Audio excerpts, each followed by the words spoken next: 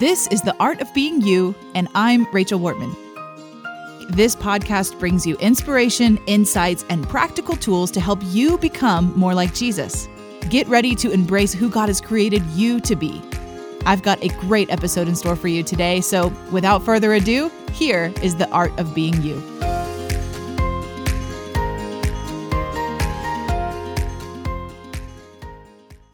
Welcome back to the podcast, everybody. Welcome to The Art of Being You. It is February, and I am so excited to continue our pretty much annual tradition of February talking about relationships. And today we're going to be talking about marriage, specifically 3 keys to having a great marriage. I can't even believe this actually, but I've been married almost 19 years. So we have just crossed the 18 and a half year mark on our marriage. And my mind is just blown by how fast it goes by. So we've learned a thing or two because we've seen a thing or two, to quote that famous commercial. And I'm going to be honest with you, there are more than 3 things you need to do to have a good marriage. But these are the 3 we're going to talk about today. So 3 keys to having a great marriage. And I want to say up front that me telling you this is not saying that we have never struggled or that we have never had difficult times. I mean, if you know me personally, you know that's the farthest thing from the truth. My husband and I are both very strong, very independent people, and we love each other. But we have not always enjoyed the challenges that marriage brings. But thankfully, by the grace of God, we are doing probably the best we've ever done. And to me, that's the testimony of what a good marriage is supposed to be. It's supposed to get better and better and better, even though not very many of us actually experience that. So let's talk about how to help your marriage become better and better and better. And that is with key number 1. This is so important, and it's probably going to sound cliche, but give me just a minute to unpack this for you. The first thing you've got to do if you want a good marriage is you have to put Jesus first.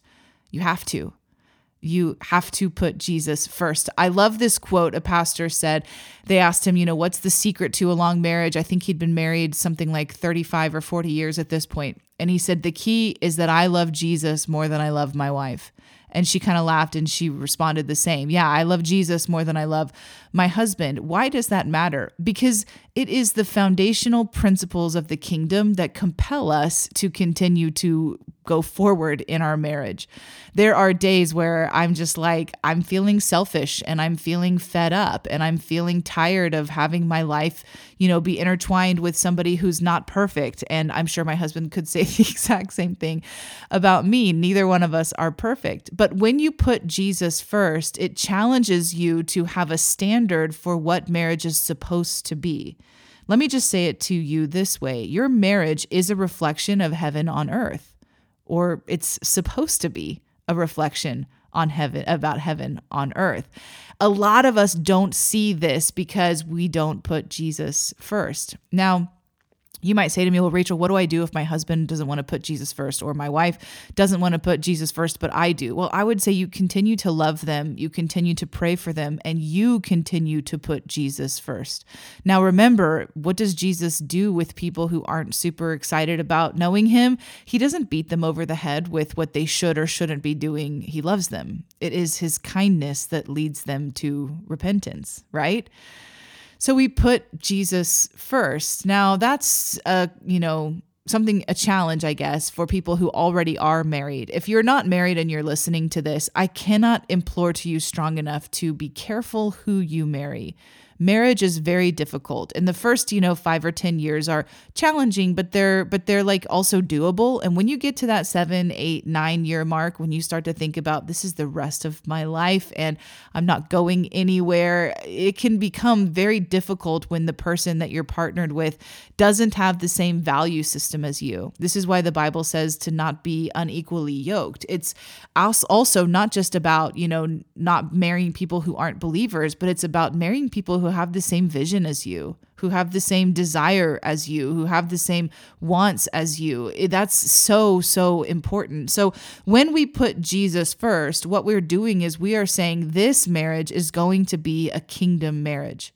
It's going to be a marriage that reflects the love of God, even if it kills me in the process. And guess what? It's supposed to.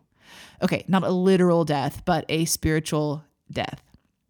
I love the quote. There's a book called Sacred Marriage, and I love this quote. It says, "What if marriage isn't for happiness, but for holiness?" And I think it's both, just my own personal opinion. I think it's for both, but I think there's a reality that is true that when we have a kingdom marriage, then we understand that our spouse is fundamentally called by God to help us become more like Jesus. And that's not always a pleasant experience. So a couple of practicals of things that you can do to put Jesus first in your marriage: confess and repent when you need to. Sometimes we just say, I'm sorry. We kind of leave it at that, but actually practice biblical repentance, which is what? It's actually turning and doing it differently next time. One of the ways that we put Jesus first in our marriage is by praying together, not just praying over your spouse, which we're going to talk about in a little bit, but praying together. My husband and I, when we're facing challenges or even when we're facing just, things that we feel God's called us to, we'll just join hands. And it doesn't have to be this long prayer. A lot of our prayers together are like 30 seconds. It's just a moment of combining our faith together, of being in unity together and saying, Lord, we are asking this of you. Father, we are asking that you help us in XYZ. When we're having a conflict that's really difficult, and it's really painful to work through, which does happen, what do? Well, we invite Jesus into that conversation. How do you put Jesus first in your marriage? One of the ways that happens is by you prioritizing your own personal growth with God. You can't just expect your spouse to do all the growing and kind of drag you along. It just doesn't work that way. So the first key is going to be to put Jesus first. And I recognize that sounds like really cliche, but I really challenge you, if you don't feel like you're doing this, take a moment and just make a list of what you think it would look like for Jesus to be more present in your marriage. What would it look like for your marriage to more accurately reflect the kingdom of God? What would need to change? Maybe it's the way you speak to one another.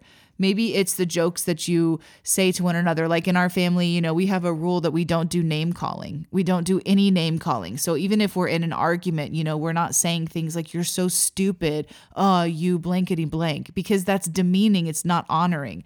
And those thoughts might go through our minds, but they don't come out of our mouths. Why? Because we have a kingdom marriage, because Jesus is first. Do I want to say those things sometimes? Okay, maybe I do want to. But I don't, because again, I love Jesus more than I love my husband. I'm going to stand before God at the end of my life, and Jesus is going to hold me accountable. And you know what he's not going to say? He's not going to say, "Rachel, I totally understand because your husband was being a goofball and, you were justified in that." No. He's going to say, "Did you receive from me the grace and the mercy and the forgiveness that I gave to you? Did you receive from me the peace? Did you receive from me the breakthrough?" And that's going to be a question that I alone can answer. I'm not going to be able to blame anybody, my childhood trauma, my spouse, my day, the circumstances, none of it. It's going to be about whether or not I encountered Jesus. So we're going to put Jesus first. Second thing that we're going to do to have a great marriage is we're going to choose each other. We're going to preference each other. My husband is my best friend. I love spending time with him. But, for us, we are kind of lucky because we started our relationship as best friends that grew into something more. And I think that gave us a foundation that is really fun and unique. And, he is my person. Whether I want to feel like his wife or not doesn't matter, because I always want to be his best friend and I want him in my life. But we have to choose each other. There are times where people come into our life that we really enjoy being around, that we have, fun conversations with, that, like for example, my brother is one of my best friends, and my brother gets me on a level that my husband doesn't. It's just different. We have the same kind of humor. Like we can just not even say things and just start crying, laughing because we're having the same thought. And I don't do that with my husband hardly ever. It's just not his personality. So if I'm not making the choice to choose him first, then I can start to get things from the people around me that I actually should be getting from my spouse. Does this make sense? Like, it's so important to make sure that we are choosing to put our spouse in the place of most important for us. Now, I'm not saying that you can't have life-giving and fun relationships outside of your marriage. You need that to be a healthy person, but you've got to choose each other. You've got to choose each other. And one of the ways that you do that is in forgiveness. It's in the understanding that this person is going to be with you for life, God willing, and that relationship matters the most. So even in childhood, like in parenting, right? Even in parenting, we choose our spouse first. The other night at our dinner table, the kids were we were asking some fun questions, and my kids started asking my husband, who's your favorite, what was the best day of your life? And my husband said, no question, marrying your mom. And the kids were like, well, wouldn't there be 5 best days of your life? Because there's 4 kids, right? So each of our births and then marrying mom. And we were like, no, the best day was when we became one, when we got married. Yes, you guys matter, but we matter more, right? And we didn't say it quite like that, but we don't actually have a kid-centric home. I don't know if you're familiar with this idea, but there's like a thing out there where people have a very kid-centric home, which means the kids' needs and wants and schedules dictate what happens in the home. And we don't actually have that in our home. My husband and I, our life dictates what happens in the home because everybody else is a child. They are not, they are the center of our heart, but they're not the center of our world. And I think it's important for them to grow up understanding that the world does not bend to their every whim. So they don't get to pick what they want for dinner every night. They don't get to, dictate how our family eats dinner because we choose to do that every single night together. And we schedule their sporting things and their classes and their extracurriculars around that because that's a priority. Now, I'm not shaming you if you don't do that, but for us, that's one of the ways that we choose each other is we have not put the kids over the value of our own relationship. Does that mean we have a date night every week? Actually, for us, no, we don't have a date night every week. We're together. We work together. We spend a lot of time together. We actually right now do a lot of date lunches. In previous seasons, we've done a lot of date breakfasts, go drop the kids off, and then we go to brunch somewhere, just the two of us. Because at nighttime, it's just a whole different thing, right? You got to pay a babysitter. You got to make sure they can get to bed on time and all of that. And it's just not always practical in our season of life. But what is practical is always making sure that we choose each other. Every single day, we want to connect on a deep level. And that's one of the ways that we protect our marriage. So we're going to put Jesus first. And the second key is we're going to choose one another. And the third thing that we're going to do, and this is a big one, is we're going to set accurate expectations. If I could make you guys repeat after me, I would. Set accurate expectations. You guys, if you go back on the podcast and listen to previous episodes where I talk about marriage, you will hear my journey of how I learned that I was not setting reasonable expectations on my husband. Or accurate ones either. I wanted him to be something that he was fundamentally not. He wasn't that way when we were dating. He wasn't that way when we were married. It's just not his personality. Here's an example. My husband, God bless him, is very introverted. Now, if you know him in real life, you'd probably say, I don't believe that because he's a great people person. He has a very gregarious and warm personality, but he has to have a couple of hours by himself every day or else he cannot function. And so what that has looked like in our life is he usually gets up very early in the morning. So for the bulk of our 18 and a half years of marriage, most mornings I'm alone and he has already left before I even wake up. Now, of course, I could wake up earlier, But one of the things that I wanted out of a spouse was what I thought I wanted, I guess, was somebody who was going to be with me all the time and who, fed off of my energy in the same way that I feed off of them. In other words, I thought I wanted to marry an extrovert. For whatever reason, very few of us extroverts do marry other extroverts. So I don't know why I, didn't think this through as a 19, 20-year-old girl. But the thing is, I cannot have an accurate expectation on my husband if it is something he fundamentally cannot do. So one of the things that I had to adjust if I wanted to have a healthy marriage was to make space for him to have more time away from me. And I'm thinking, but don't you love me? Don't you enjoy me? Why can't you be energized around me? And what I realized is it has nothing to do with me. It has nothing to do with me. And so vice versa, my husband would say he has to make the choice because we're choosing one another to allow me to be super extroverted and externally process things that he probably would not really want to hear about because he also is meeting my needs in that. So we set accurate expectations for one another. When it comes to, romantic holidays like Valentine's Day, right? Valentine's Day is a real landmine for most people, which I think is kind of comical that we still do it and we still participate in it when people who are in a single season are frustrated by Valentine's Day. A lot of married couples are also frustrated by Valentine's Day. It's a challenge. But when we set accurate expectations, we actually liberate our view of our spouse to be more like how God created them to be. So here's an example of this. When you pray for your spouse, do you pray for your spouse? I hope you do. But when you pray for your spouse, are you praying blessings over them or are you praying transformation? This is a big deal because a lot of times we actually, we say, well, yeah, I want my husband to be himself or I want my wife to be herself. But then when we pray for them, we're praying that they would be transformed into something else that we like more, right? But I think one of the better ways to pray and one of the better ways to see them accurately is to pray God's blessing over them for who they are, regardless of whether they change into the image that we want or not. Because God is in your marriage. When you unite yourself to somebody else, God is in that relationship. And so we have this opportunity to see our spouse as God sees them. Remember, your spouse is God's child.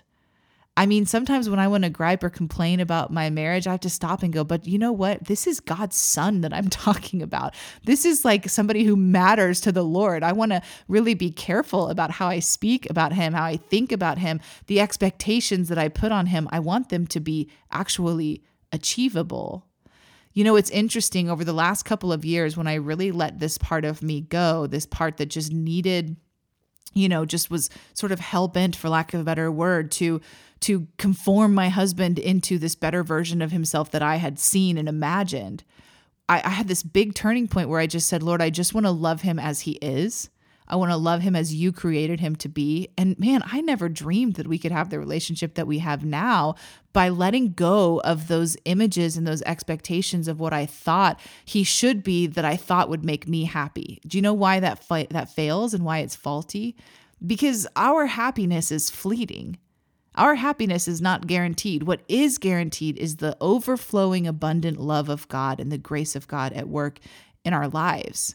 So my challenge to you is, can you see your spouse as God sees them? Can you see them as who they are in Christ? And they might be still becoming that person as well. But what would it look like for you to treat them with the honor and the respect and the love and the care and the tenderness as if they were doing something significant for the Lord with their life, which they are, right? We hope they are. So when we think about these 3 keys to a great marriage, again, there's so many more than these 3 that are, important to include. But if we're just talking about the basics, the bedrock, then we're talking about putting Jesus first, choosing one another, and setting accurate expectations to be able to see this beloved person in the eyes of Jesus, through the eyes of Jesus. So I want to encourage you to pray over your spouse, pray over them, and ask the Lord to bless them richly, to protect them, to keep their heart close to God. Ask God that he would shower them with his favor, that he would meet them when they spend time with Jesus, that they would be filled with the Holy Spirit, that they would walk in holiness and purity and contentment, that they would be, so enamored with who Jesus is that it would overflow out of their life. These are the kind of things that we should be praying for our spouse, right? And if your spouse is not in a place where they can pray that for you, pray that over yourself. Lord, let me be the kind of wife or the kind of husband that really honors you with this marriage. And if you've never done this before, my parting thought for you is, maybe listen to this again with your spouse and then take a moment to just dedicate your marriage to the Lord. Look, unless you are in like an abusive relationship or some kind of like very difficult dynamic, your marriage is in a covenant with God in a way where God wants to do something unique through it. He wants to do something significant through it. And so when we talk about this, what I'm saying to you is, have you looked at your marriage through that lens? That it is a reflection of heaven on the earth? And have you dedicated your union with your spouse to the Lord? What does that mean? That's just a simple prayer of saying, God, our marriage is designed to be a reflection of you, and we dedicate our time to do that. We want that. We want to, partner with you in this way and in the reason why you created marriage in the first place. So I'm praying for you. I'm praying blessings over your marriage. I know that probably most of you, just statistically, that are listening to this are struggling in your marriage. You're having frustrations that you wish, weren't there. And I would say to you that that's normal, but do these 3 exercises and really challenge yourself to move through it. I'm not saying we're perfect. I mean, heck, just a couple of months ago, we were in a pretty difficult place in marriage. But doing these 3 things, putting Jesus first, choosing one another, and resetting our expectations has worked wonders for us. And it has over and over again over the almost 2 decades that we've been together, which is like, wow, I cannot believe it's been that long. So all of that to say, you can do this. If you're single and you're listening to this, look for a husband or a wife that can help do these things with you. And if you're married, I'm praying for you to have the best marriage of your life. Until next time, be blessed. You've just listened to another episode of The Art of Being You. My goal is to empower you to embrace the goodness of God over your life and step into that abundant life that can only be found in Jesus Christ. And did I mention that I'd love to connect with you? Find me on Facebook and Instagram at Rachel Wortman and on TikTok at The Rachel Wortman. You can find more resources, including my books and other teachings, at rachelwortman.com.